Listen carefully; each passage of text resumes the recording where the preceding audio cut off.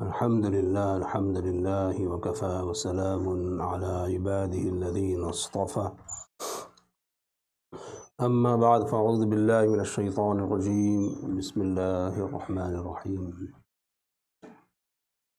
والنجم إذا هوى ما ضل صاحبكم وما غوى وما ينطق عن الهوى إن هو إلا وحي يوحى علمه شديد القوى ذو مرة فاستوى وهو بالأفق الأعلى ثم دنا فتدلى فكان قاب قوسين أو أدنى فأوحى إلى عبده ما أوحى ما كذب الفؤاد ما رأى أفتمارونه على ما يرى ولقد رآه نزلة أخرى عند سدرة المنتهى عندها جنة المأوى إذ يغشى السدرة ما يغشى ما زاغ البصر وما طغى لقد رأى من آيات ربه الكبرى صدق الله العظيم. Allah subhanahu wa ta'ala shows his rahmah to his creation, and he shows his special rahmah to his special creation. So since the Rasul sallallahu alaihi wasallam is the most special creation, Allah subhanahu wa ta'ala wanted to show his most special creation the most special rahmah. You are rewarded and treated according to your ranks. Somebody who's close to you, you treat them with more honor and more dignity. And someone who's not too close to you, you treat them with honor and dignity. But it's not the same as someone who's close to you. So the story of Isra and Mi'raj is twofold. One is the story of the Isra, which happened from the Masjid Haram to the Masjid Aqsa, from Mecca to Jerusalem. That story is mentioned in the Surah Bani Israel, in the ayah which starts with Subhanalladhi Asra. That's the first part of the story. That is called the Isra, the night journey. Because it happened at night, Allah subhanahu wa ta'ala took the Prophet sallallahu alaihi wasallam with his physical body in a few moments of the night. So that's called the Isra. The second part of the journey is the Mi'raj. The Mi'raj occurred from Bayt al-Maqdis to the seven heavens and beyond, and then the return journey to Mecca. That's the Mi'raj. So we combine them together and we say Isra with Mi'raj. Isra and Mi'raj, but the two journeys are different. One is that the Isra happened at night and in time. The Mi'raj did not happen in time. It was above time. Right? Meaning there's no element of time there in the Mi'raj story, although it's physical. In the story of Isra, there are signs that Allah wanted to show the Prophet sallallahu alaihi wasallam.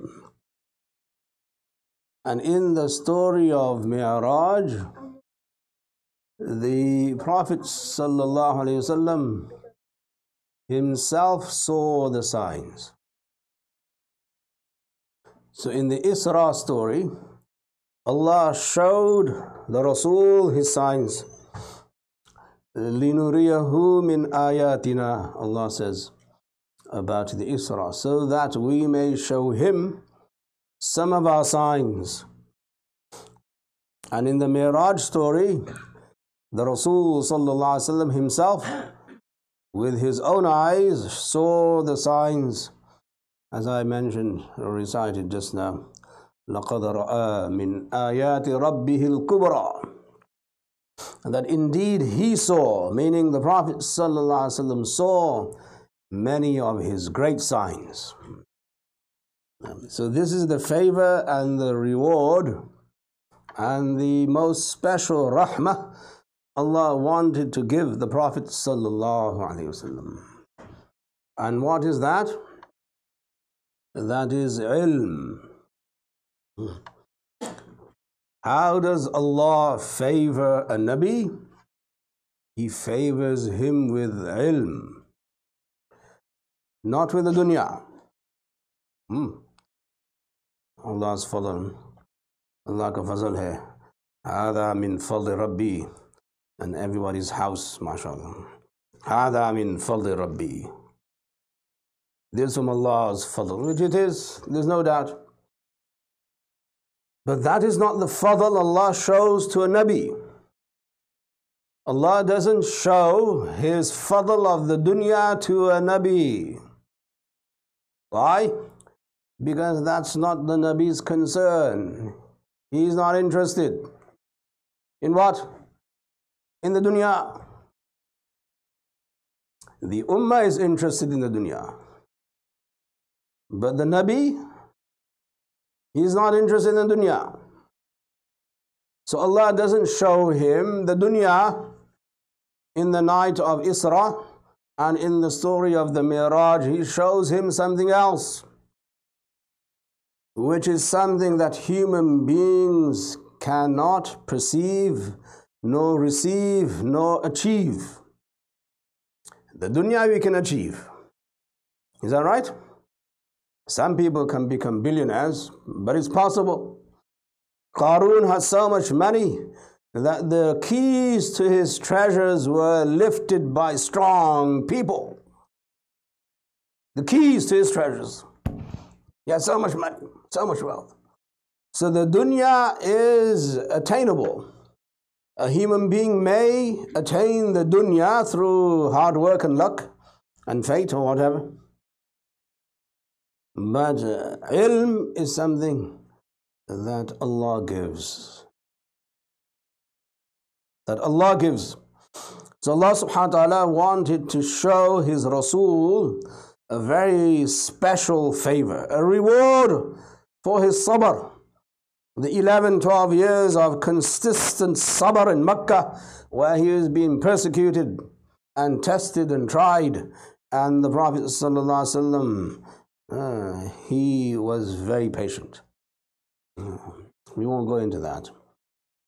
But this came as a reward to the Prophet ﷺ for the sabr and the patience he endured in Mecca. And what was now the reward? The reward was ilm. The reward is what?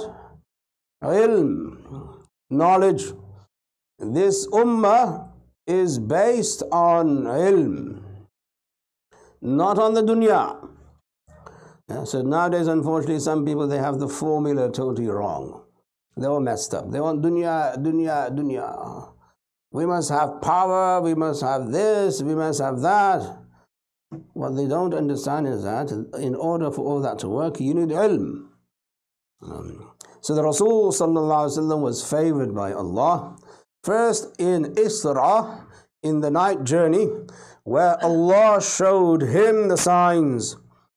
لِنُرِيَهُ مِنْ آيَاتِنَا, so that we can show him the signs. And he showed him many signs, as perhaps we have discussed before. But the greatest sign that Allah subhanahu wa ta'ala showed the Prophet sallallahu alaihi wasallam was the sign of the Anbiya meeting him. Where do the Anbiya live at this moment? Do they live in the dunya or do they live somewhere else? Where do they live? They live in the barzakh, right? The Anbiya, they don't live here in this dunya. So, to bring 120,000 human beings back into the dunya so that they can receive and welcome the last Nabi. That is the greatest sign. You understand? Meaning transporting these human beings from that world into this world is a great sign of Allah's qudra, of Allah's power, of Allah's abilities.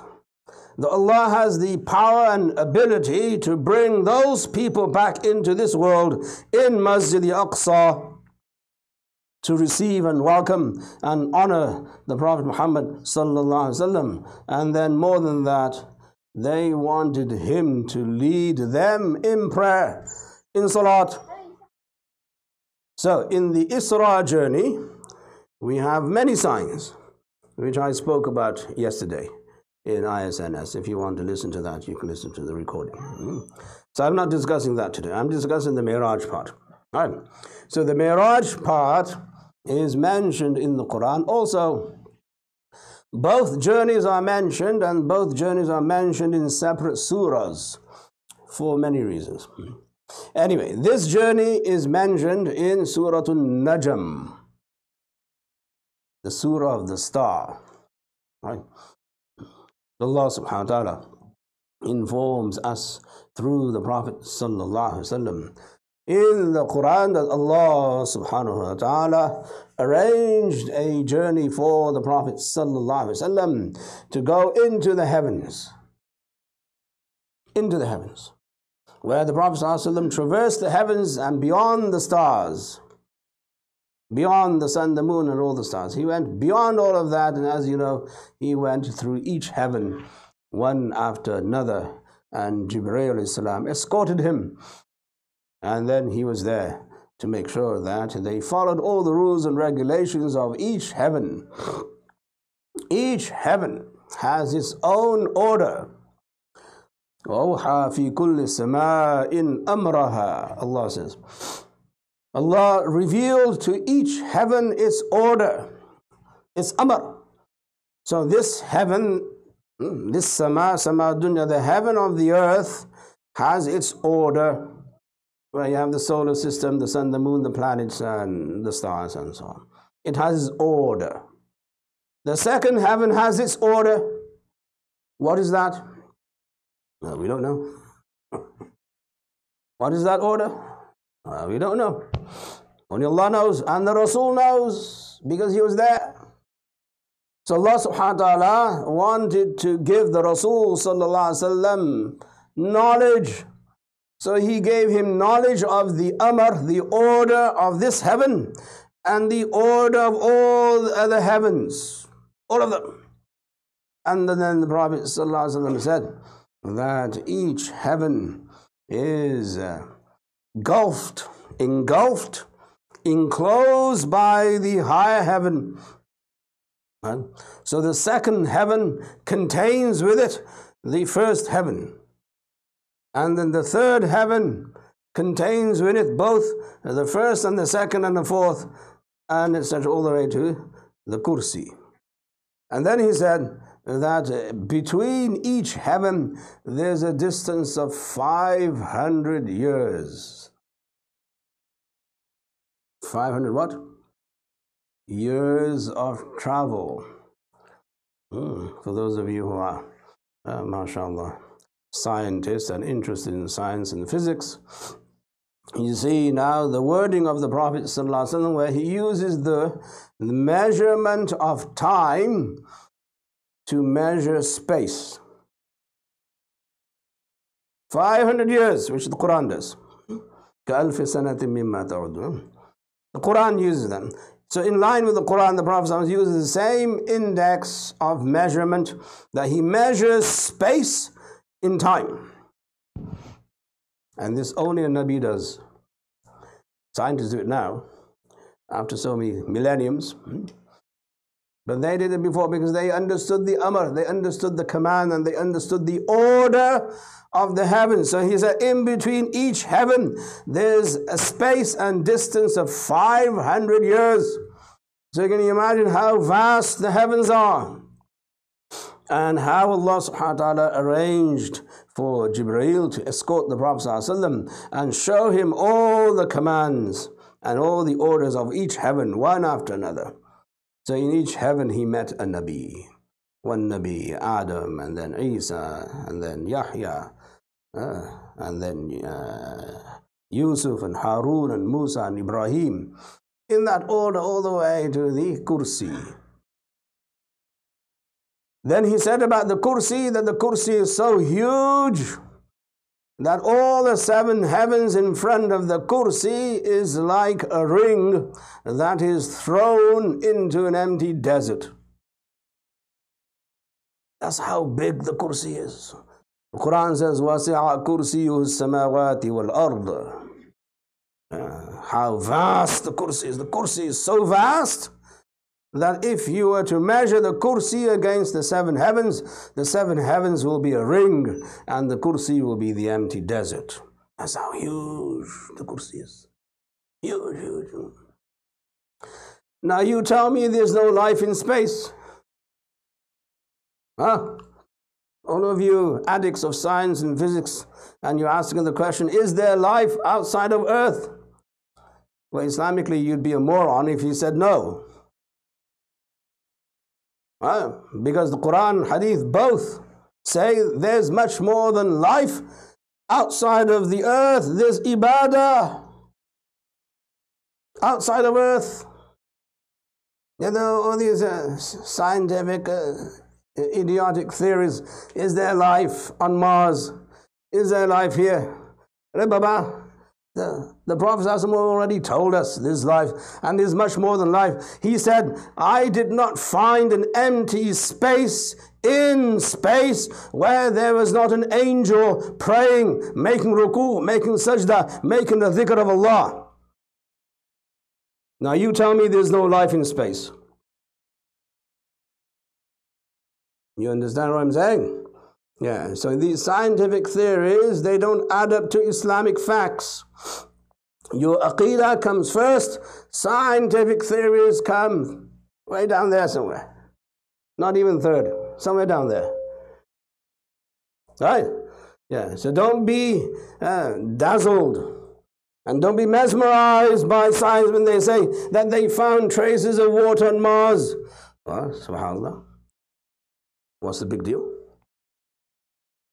We have the jinn, and they travel the space in the first heaven. That's from the hadith. There is life there.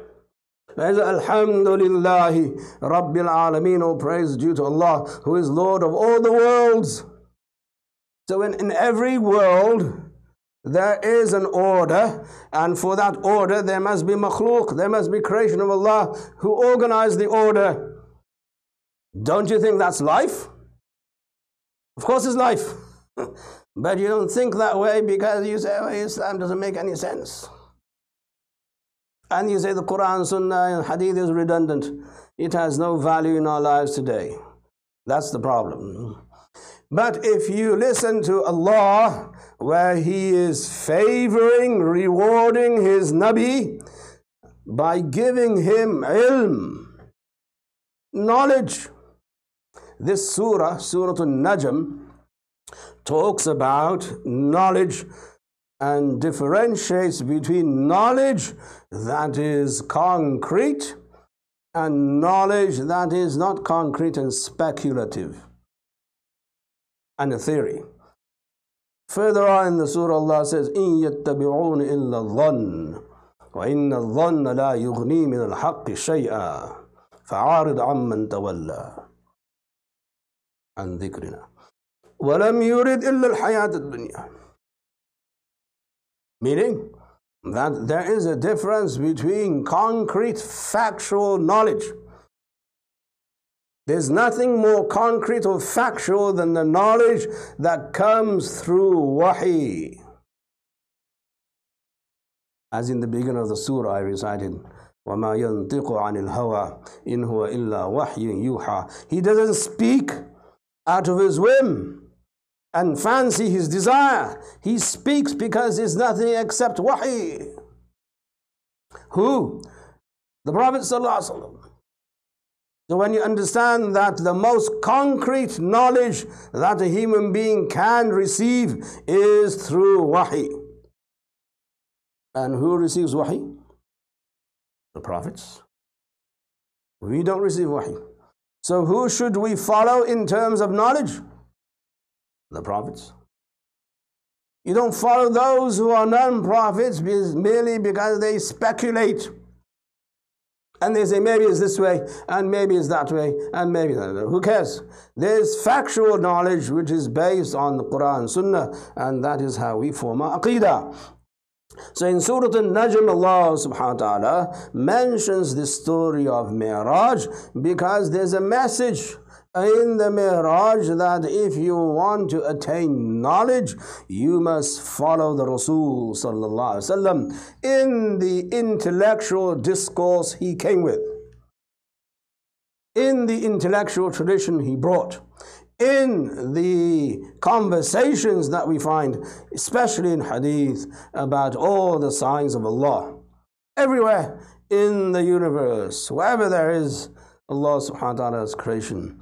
So here we see that Muslims must appreciate that Allah subhanahu wa ta'ala wanted to favor the Prophet sallallahu alaihi wasallam, so he increased him in ilm, in knowledge, not in the dunya. Because the dunya anyone can achieve. Knowledge only Allah gives through wahi to his special servants, and that is the prophets, and especially our Nabi Muhammad sallallahu alaihi wasallam. So the net and the sum of Mi'raj is Allah subhanahu wa ta'ala increased the ability of the Prophet sallallahu alaihi wasallam to learn. When you have an ability to learn, what is that? Human beings learn through their five senses. You learn through your eyes by seeing, you learn through your ears by hearing, you learn through your senses by tasting and touching and smelling and all. And then you learn by your mind, your thinking, and everything else that the mind and the brain brings to you. That's how you learn. But the third way of learning is wahi. Wahi is restricted to the prophets, the Anbiya alayhimu salatu wasalam. So they have an advantage over us, meaning their knowledge is much broader than our knowledge. They see what we don't see. So in the story of Isra and Mi'raj, Allah subhanahu wa ta'ala increased the prophet's ability to learn more, to hear more, and to see more. Right? We see from here to there. We have a peripheral vision. We can't see anything further than that. But through the Isra and Mi'raj stories, Allah subhanahu wa ta'ala increased the seeing of the Prophet sallallahu alaihi wasallam. And later on in Medina, as he passes by a grave or two graves, he hears the punishment in the grave. Now, how does that happen? Because his hearing has been heightened. His ability to hear things beyond the dunya has been increased. That is knowledge. Allah increases ability to learn through hearing things that we don't hear. This is a mu'jiza. This is Allah subhanahu wa ta'ala's fadl on the Prophet sallallahu alaihi wasallam. How do you know somebody is being punished? He's in the other world. A Nabi knows because Allah favored him by increasing his ability to hear. And he told the Sahaba, this one's being punished for this, and this one's being punished for that. That is how Allah increases the knowledge of a Nabi. At the time of Mi'raj, the Prophet ﷺ said, وَإِنِّي لَأَسْمَعُ مَصَارِيفِ الْأَقْلَامِ or تَصْرِيفِ الْأَقْلَامِ. I hear the writing of the pens in the Lawh Mahfuz. I can hear the writing. Hear the pens writing. Allahu Akbar. First of all, you have to establish that there is a Lawh Mahfuz. Right? If you don't believe that, then you're doomed. Ye kya hai? Lawh Mahfuz. Anyway, whatever that is, we won't get into that. But the Prophet ﷺ said, I was able to hear the pens writing. Hearing the pens writing. He didn't see the pens writing. Why? Because he's a Nabi al-Ummi. He didn't see the writing. He heard the pens write. Before the writing was written, before he saw it, he heard it. So now, who gives you that ability to hear? Allah. So Allah gave him the ability to hear the writings of the Lawh Mahfuz, everything that was going to happen in this world and afterwards. He heard all of that writing. This is now Allah's favor on the Prophet ﷺ by giving him ilm, by increasing him in his knowledge. Then the Prophet ﷺ, now the ability to see everybody in the heavens. If we were on a night journey, right, and hypothetically, if we were to see Jibreel, we would die, right? We're not capable of seeing an angel. The ulama say, if you see an angel, that is the angel of death. Khalas. You're not able to withstand the power of an angel in this life. So if anyone claims, I saw an angel, he said, Baba, assalamu alaikum. We'll do your janazah tomorrow. Oh. Now you imagine Jibreel. Jibreel alayhi salam, the Prophet saw him once or twice in the dunya and once here in Mi'raj. And he said, when I saw him the first time, his one wing, he has 600 wings. Who? Jibreel. You talk about the space shuttle. The flimsy thing that they fly out there into the space. One wing of Jibreel expanded throughout the horizon. One wing. And the Prophet said, when I saw the one wing first, I fainted. I collapsed. Right. So on the night of on the story of Mi'raj, the Prophet ﷺ was able to see with his physical eye all 600 wings of Jibreel. All 600 wings. And on every wing there is knowledge. Imam Ghazali rahimahullah says that the knowledge of angels is on their wings. No? Where's the proof? We'll give you proof, don't worry. The fact that Imam Ghazali said it is proof enough, right? For most of us. Yeah. الحمد لله فاطر السماوات والأرض جاعل الملائكة رسلا أولي أجنحة مثنى وثلاث ورباع. That's the proof. The angels Allah subhanahu wa ta'ala send with messages. They have 2 or 3 or 4 wings. The wings carry the message. Right? So now if you have 600 wings and one wing expands the whole horizon, subhanAllah, how much knowledge are you carrying? Allah subhanahu wa ta'ala says about Jibreel in this surah, عَلَّمَهُ شَدِيدُ الْقُوَى ذُو مِرَّةٍ. That the Rasul sallallahu alaihi wasallam was taught by the one who has supreme strength. Can you imagine carrying 600 wings with you and then gliding with those wings in space? You know the amount of force and energy that you need in order just to launch a spacecraft or satellite. You need so much energy to launch one up there. So you can imagine the energy Jibreel salam has when he's launching himself with 600 wings from here to the Arsh. Allamahu shadidul quwa. Allah says that the one who has immense strength taught the Rasul. And when somebody of strength teaches you, he gives you that strength. Right?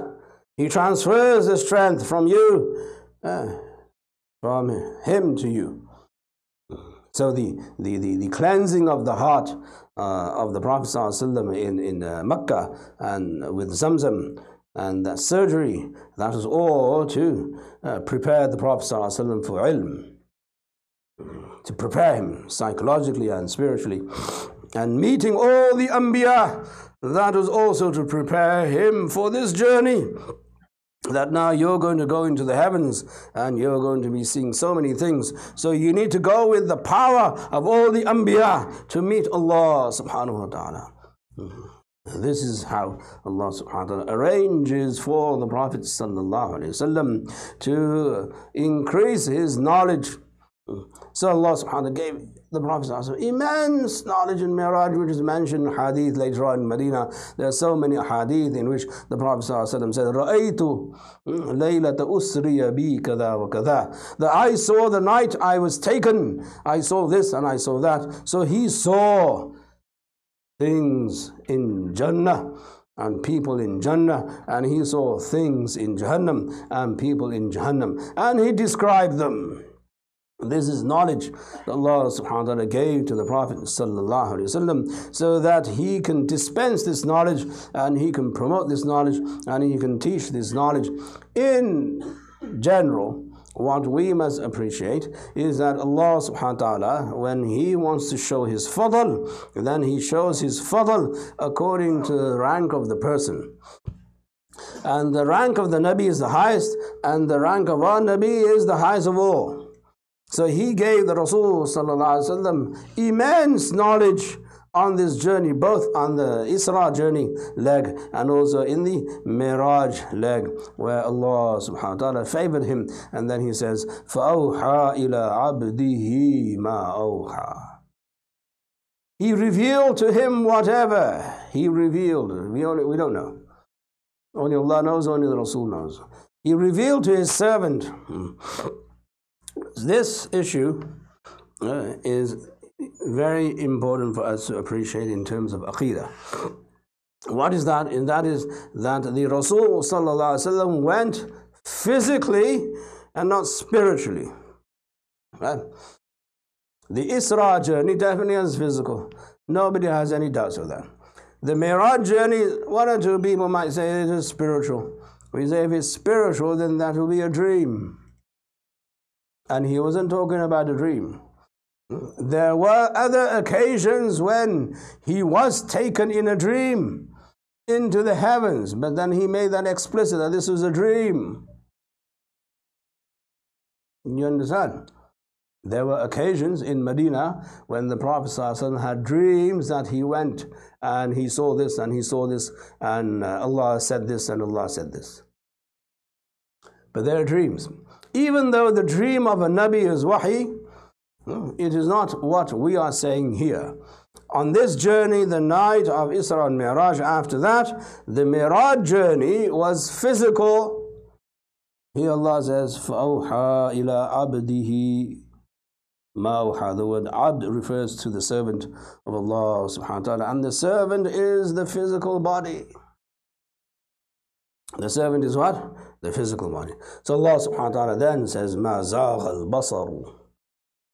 The basar, the eyesight, was not misguided.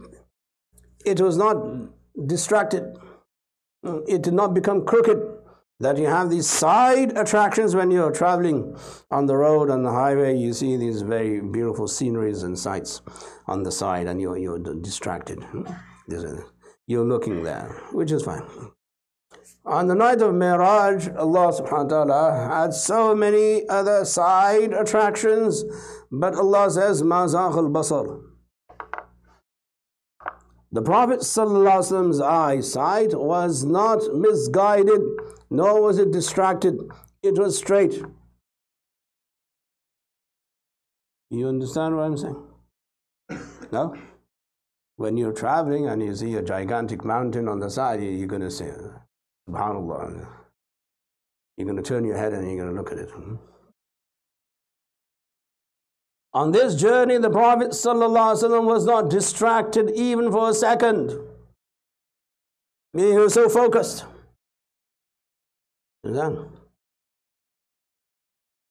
he says that I went there to the Sidratul Muntaha.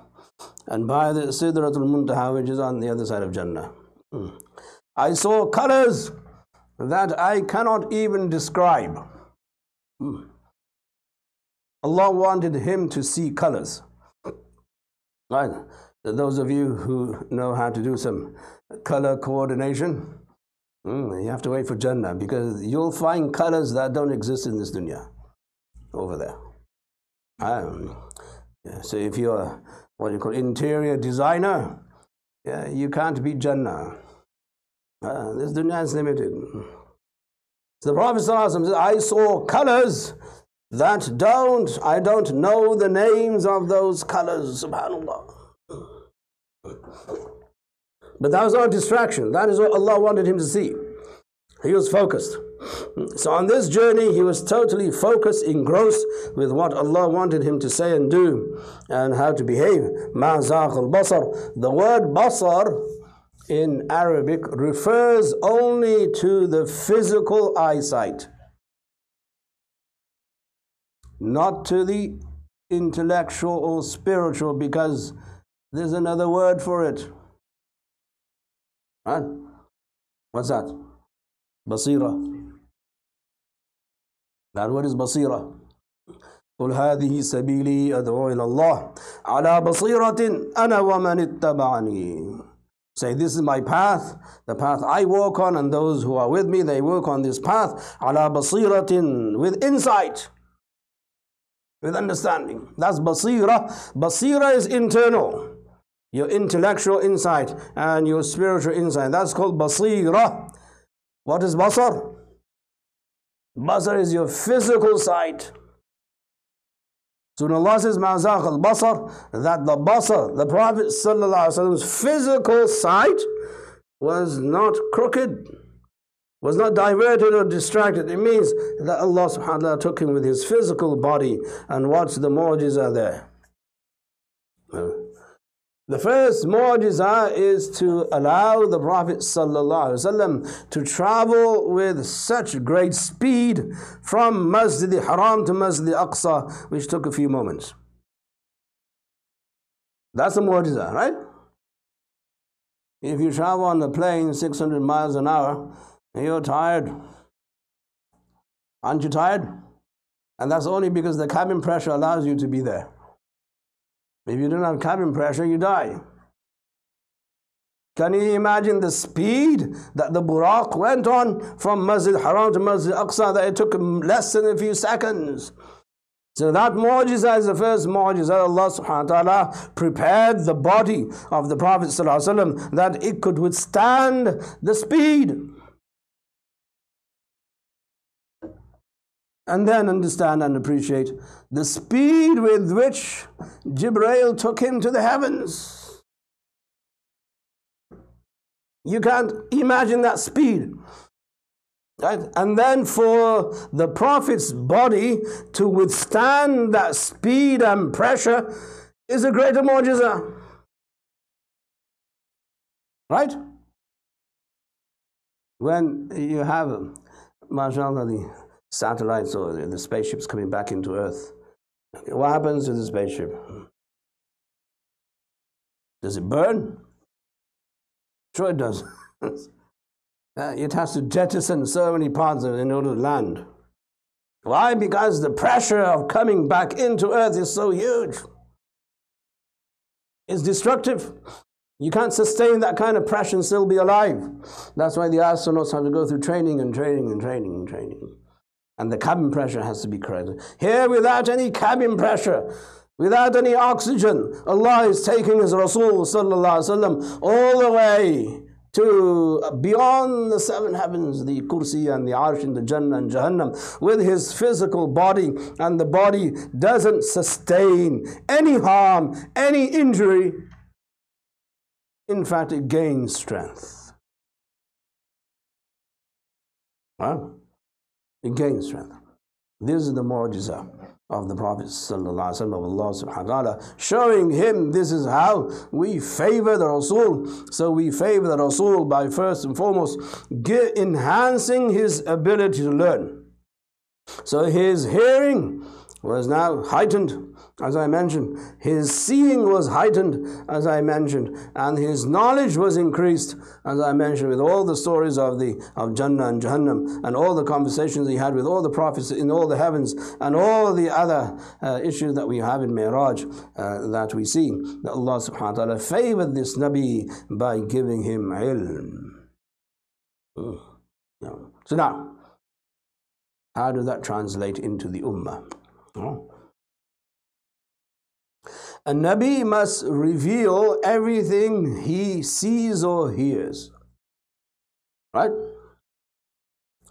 Who is a Nabi? A Nabi is someone who receives wahi, and he is ordered to reveal. Wahi means revelation, right? He's ordered to reveal what he sees and what he hears, what he knows. He cannot conceal that. A Nabi doesn't conceal anything. He doesn't hide anything. We don't believe in that hiding business. A Nabi doesn't hide. He brings everything out into the open. Sometimes to one person, sometimes to 3 people, sometimes to 5, sometimes to the whole Ummah. But he doesn't conceal anything. He reveals everything he knows and learns from Allah subhanahu wa ta'ala. That's his mission. On the time of Hajjatul Wida, the Prophet ﷺ told the Sahaba, Ama hal ballaghtu, have I not conveyed? And they all said yes. So he conveyed whatever was to be conveyed from Allah subhanahu wa ta'ala. So now in this ummah, the Prophet ﷺ, when he came back to Mecca, he started to now convey whatever he saw and heard to the Quraysh. It didn't matter to him that they were non-Muslim. And he probably knew that they would reject him. And he probably knew that they would ridicule him. And he probably knew that they would mock him and jeer at him and do everything. But that's not the point. The point is a Nabi must expose what he knows. So he comes back to the Haram, or goes to the Haram the next morning, and he sees these people, the Quraysh, and all these non-Muslims, the Mushrikun, and he tells them this is what happened. And obviously they laugh at him. Right? But that's not the point. Is a Nabi must expose everything he learns and everything he knows. So now they rejected him, but Abu Bakr believed in him, and he became the Siddiq, as you know the story. Later on in Medina, the Prophet ﷺ now created a group of people who now took that knowledge from him. And who are they? The Sahaba. So who are the Sahaba? The Sahaba are the students of the Prophet ﷺ. And what did they learn? They learned wahi. They learned everything the Prophet ﷺ taught them based on wahi. They learned from the Prophet ﷺ the Quran and other forms of wahi. These are the Sahaba. So when the Sahaba are learning and they're the first recipients of the Prophet's knowledge, then they are the best of the Ummah. They are the best of the Ummah. So the Rasul ﷺ came back, and in the next 11 years or so, he then distributed all the knowledge he received in Isra and Mi'raj to all the Sahaba, collectively and individually and in groups and so on. And then they went about and they distributed the knowledge. So this Ummah, its purpose and function is primarily knowledge. Is what? Knowledge. Some of you may not like this. The primary function of this ummah is to follow the Nabi. And what's the primary function of the Nabi? Knowledge. وَقُلْ رَبِّ زِدْنِ عِلْمًا. So that's what the Sahaba did. They focused on knowledge, learning the deen from the Prophet ﷺ, teaching it to themselves and to other people, and then distributing the knowledge to other people until it came to us today. Now, what happened? In history, what happened? What happened in history is that the Prophet ﷺ's knowledge was then recorded, documented, and written. And it was written so much that we had hundreds, if not thousands, of libraries in the Muslim Ummah, where we had thousands of books on knowledge that came from the Prophet sallallahu alaihi wasallam. You understand what I'm saying? I was in Medina recently. In Medina, there is a very small office in the Haram, right at the back of the Haram, where if you go there, you will see that there is some kind of museum almost, where they have handwritten copies of books of the past. They're handwritten. In that library, there's a whole bookshelf, a whole row of books in which they have indexed all the manuscripts. I'm not talking about the books. I'm talking about the indexing of the books. You understand indexing? That you're recording one book here. So they have recorded all the books, and those indexes, they cover the whole wall. And there are 5 shelves. Can you imagine how many books there are? You understand what I'm saying? No? You must appreciate the knowledge that came from the Sadr of the Rasul sallallahu alaihi wasallam was transmitted this way.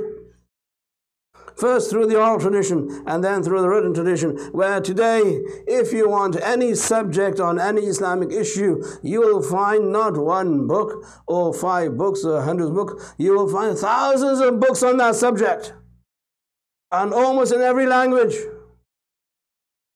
So what is this? This is the mu'jiza of who? The Prophet sallallahu alaihi wasallam. Al-ulama warathatul anbiya, nahnu ma'ashar al-anbiya la nurithu an nuwaris.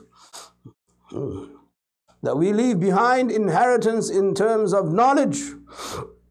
So the Ummah inherited, the Sahaba inherited all the knowledge of the Rasul, and they passed on all the knowledge to the Tabi'in until it came here today, where today you find that there's just so many authentic books.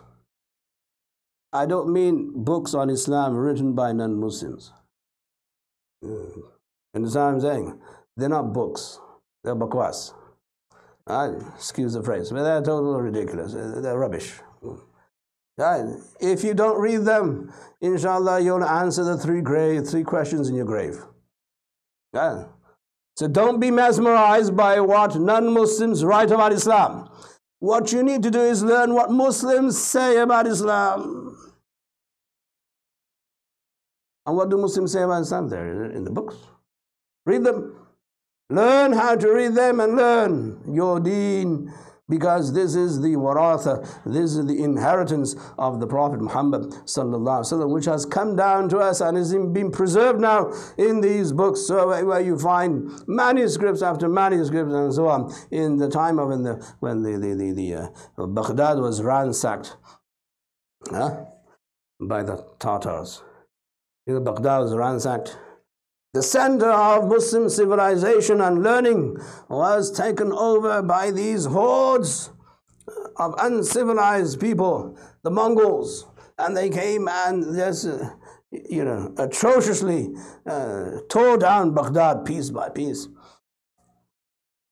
And Baghdad had thousands and thousands of books in their libraries, and they took all the books and they threw all the books into the river. Right? Can you imagine how many books we lost?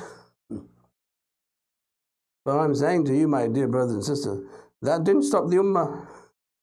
What did they do? They wrote more books. You understand what I'm saying?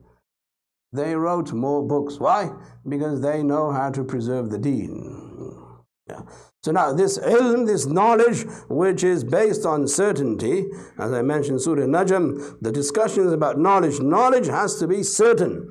It has to be based on either concrete evidence or wahi, and wahi is stronger than that. So now we see that the Sahaba learned their deen from the Prophet ﷺ based on wahi. They transmitted that knowledge until all the knowledge now came to us. And this is how we see the ilm that the Rasul ﷺ was favored with on the night of Isra and Mi'raj. We are now the heirs and successors to that story. When we learn. If you want to inherit from the Isra and Mi'raj stories, you must learn. You must seek knowledge. If you don't, then you can pray. As-salatu mi'raj al-mu'min chalta hai. 5 times a day, that's fard anyway, Baba. People say Mi'raj, namaz ki baat kar rahe. What the Mi'raj? Namaz to farz hai miyan. That goes without saying. You have to do your salat in just to be a Muslim. That is the basic foundation for your deen, as-salat imad ad-deen. And that is the gift Allah subhanahu wa ta'ala gave to the ummah on the night of Mi'raj. He gave the ummah salat 5 times a day. You all know that story. That's why I'm not mentioning it. What I'm mentioning is something else beyond salat, that with salat you have a whole civilization of knowledge. And we excelled in the ummah and we excelled in the world because of our knowledge. The boom that we were able to experience in 2 centuries, alhamdulillah, mashallah, no human society has ever experienced that boom of knowledge. None. Why? Because this ummah and this nabi is now primarily focused on ilm. وَقُلْ رَبِّ زِدْنِي عِلْمًا. My Lord, increase me in knowledge. And that is the message of Isra and Mi'raj. لِنُرِيَهُ مِنْ آيَاتِنَا. So that we may show him our signs. And لَقَدْ رَأَى مِنْ آيَاتِ رَبِّهِ الْكُبْرَى. That indeed he saw with his own eyes Allah's greatest signs, which he reported and which he shared with us, the whole ummah. So we can also be part of that experience of the Isra and Mi'raj. So the message, my dear brothers and sisters, is that Mi'raj has many miracles and signs. I illustrated a few of them, but the greatest miracle is ilm. The greatest sign is ilm. Allah subhanahu wa ta'ala gives ilm. Ilm has to be certain. It cannot be speculative. It cannot be a theory. That is what we call ilm in Islam. If somebody says, I think this is what it is, that I think, it doesn't count. It's either factual or non-factual. Allah exists. Is this a theory or a fact? People say Allah doesn't exist. But you know it's a fact. So it doesn't matter how many people speculate about Allah's existence. You as a Muslim, you know with certainty that Allah exists. Is the Rasul the last Nabi or not? Is that a theory or a fact? Is a fact. Knowledge has to be factual. That Jannah is true. Is that a fact or a theory? Is a fact. If you say it's a theory, then you're not a Muslim. In our theory, we believe Jannah is true. And it's not a theory. It is Aqidah. Jahannam is true. That's a fact. So anything that the Rasul ﷺ came to distribute the whole ummah is a fact. Salat 5 times a day is fard. Is this a theory or a fact? This is a fact. Pork is haram. Is this a theory or a fact? It's a fact. You understand? So ilm has to be yaqini. Ilm has to be real and true and factual. Anything less than that, we don't consider to be ilm. It may be dhann, speculation, a theory, whatever. But the truth is, Allah subhanahu wa ta'ala has given us all these facts in the Quran, in the Sunnah, that we must learn first before we go out and start preaching Islam. Islam is about facts. It's not about a theory. You can have a discussion on a theory which is not factual, and that is fine. The ulama do it all the time. So we're not saying that. We're saying that when you're spreading Islam, the Islam that you spread must be factual, must be absolute, and must be true, so that you tell a non-Muslim, this is who we are, what we are. We pray 5 times a day.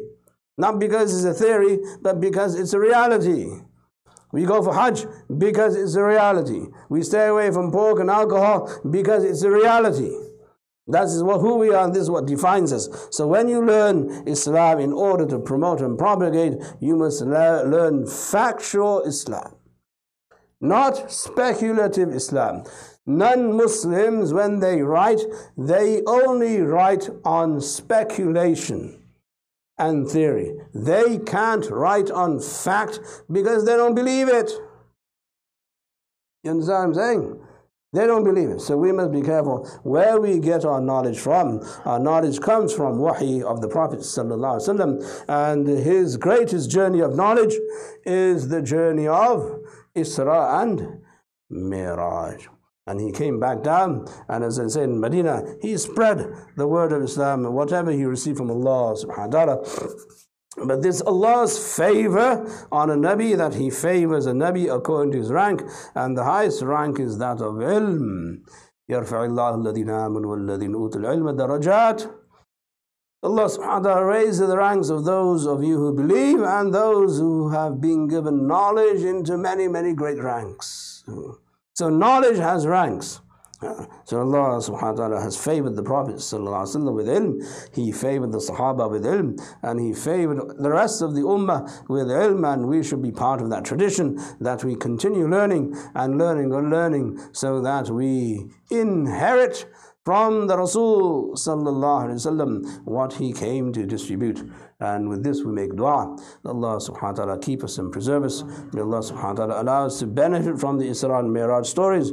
May Allah subhanahu wa ta'ala allow us to act upon what needs to be acted upon. May Allah subhanahu wa ta'ala make us constant, consistent with our salat. May Allah subhanahu wa ta'ala make our salat our Miraj. May Allah subhanahu wa ta'ala keep us and preserve us. May Allah subhanahu wa ta'ala keep us and preserve us and keep us away from trouble. May Allah subhanahu wa ta'ala protect us from evil and from the people who want to commit evil against us.